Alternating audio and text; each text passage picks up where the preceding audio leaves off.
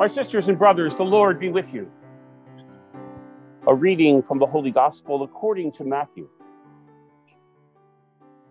Jesus said to his disciples, "Take care not to perform righteous deeds in order that people may see them.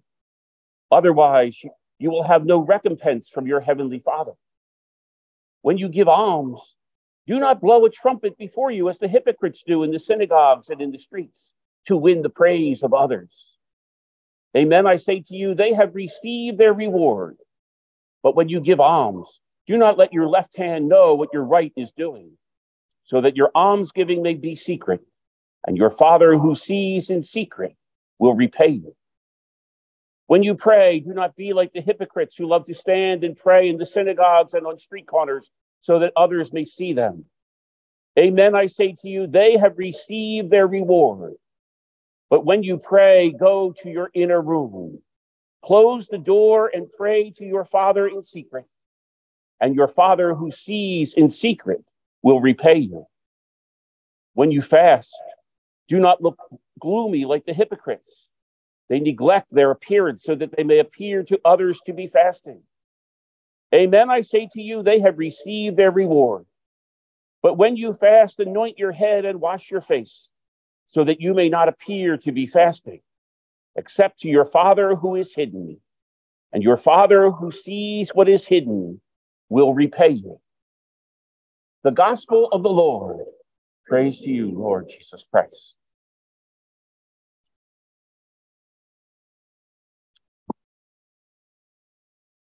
One day last week, I was walking through the parking lot, heading over to the friary, and I noticed a bumper sticker on a car. Maybe it's one of your cars. Who knows? And it said something like, "How you see is far more important than how you look." Now, Lent is actually all about changing the way we see. And I'm not going to suggest that for any of us who think that fasting is meant to help us look better, that it's not about how we look. It isn't about how we look. It is about how we see. When we put ashes on your forehead today, we will say the words with which Jesus began his ministry. Repent and believe in the gospel. And the word repent does not mean get your act together. The word repent doesn't even necessarily mean change your actions. It's far more basic than that. The word repent means learn to see differently than you do. Learn to see. Learn to see the way God sees, not the way human beings see. And that kind of seeing is so much more important than how we look. Maybe you are somebody who pays a lot of attention to how you look.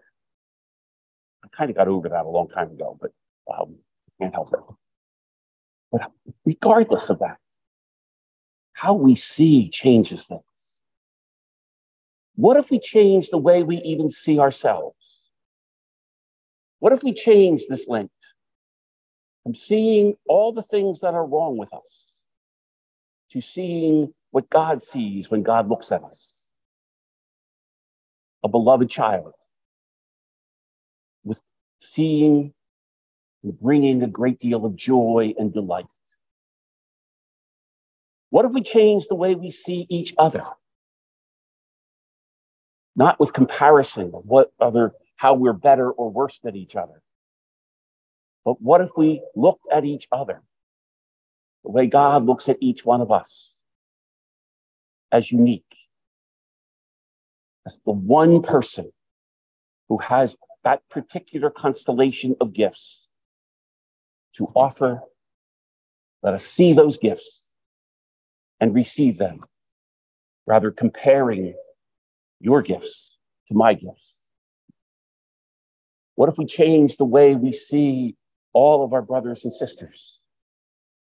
And instead of seeing differences, because we're from different places and different races and different socioeconomic backgrounds with different opportunities, instead of seeing differences everywhere, what if we looked and saw how much we share in common and how we are the same?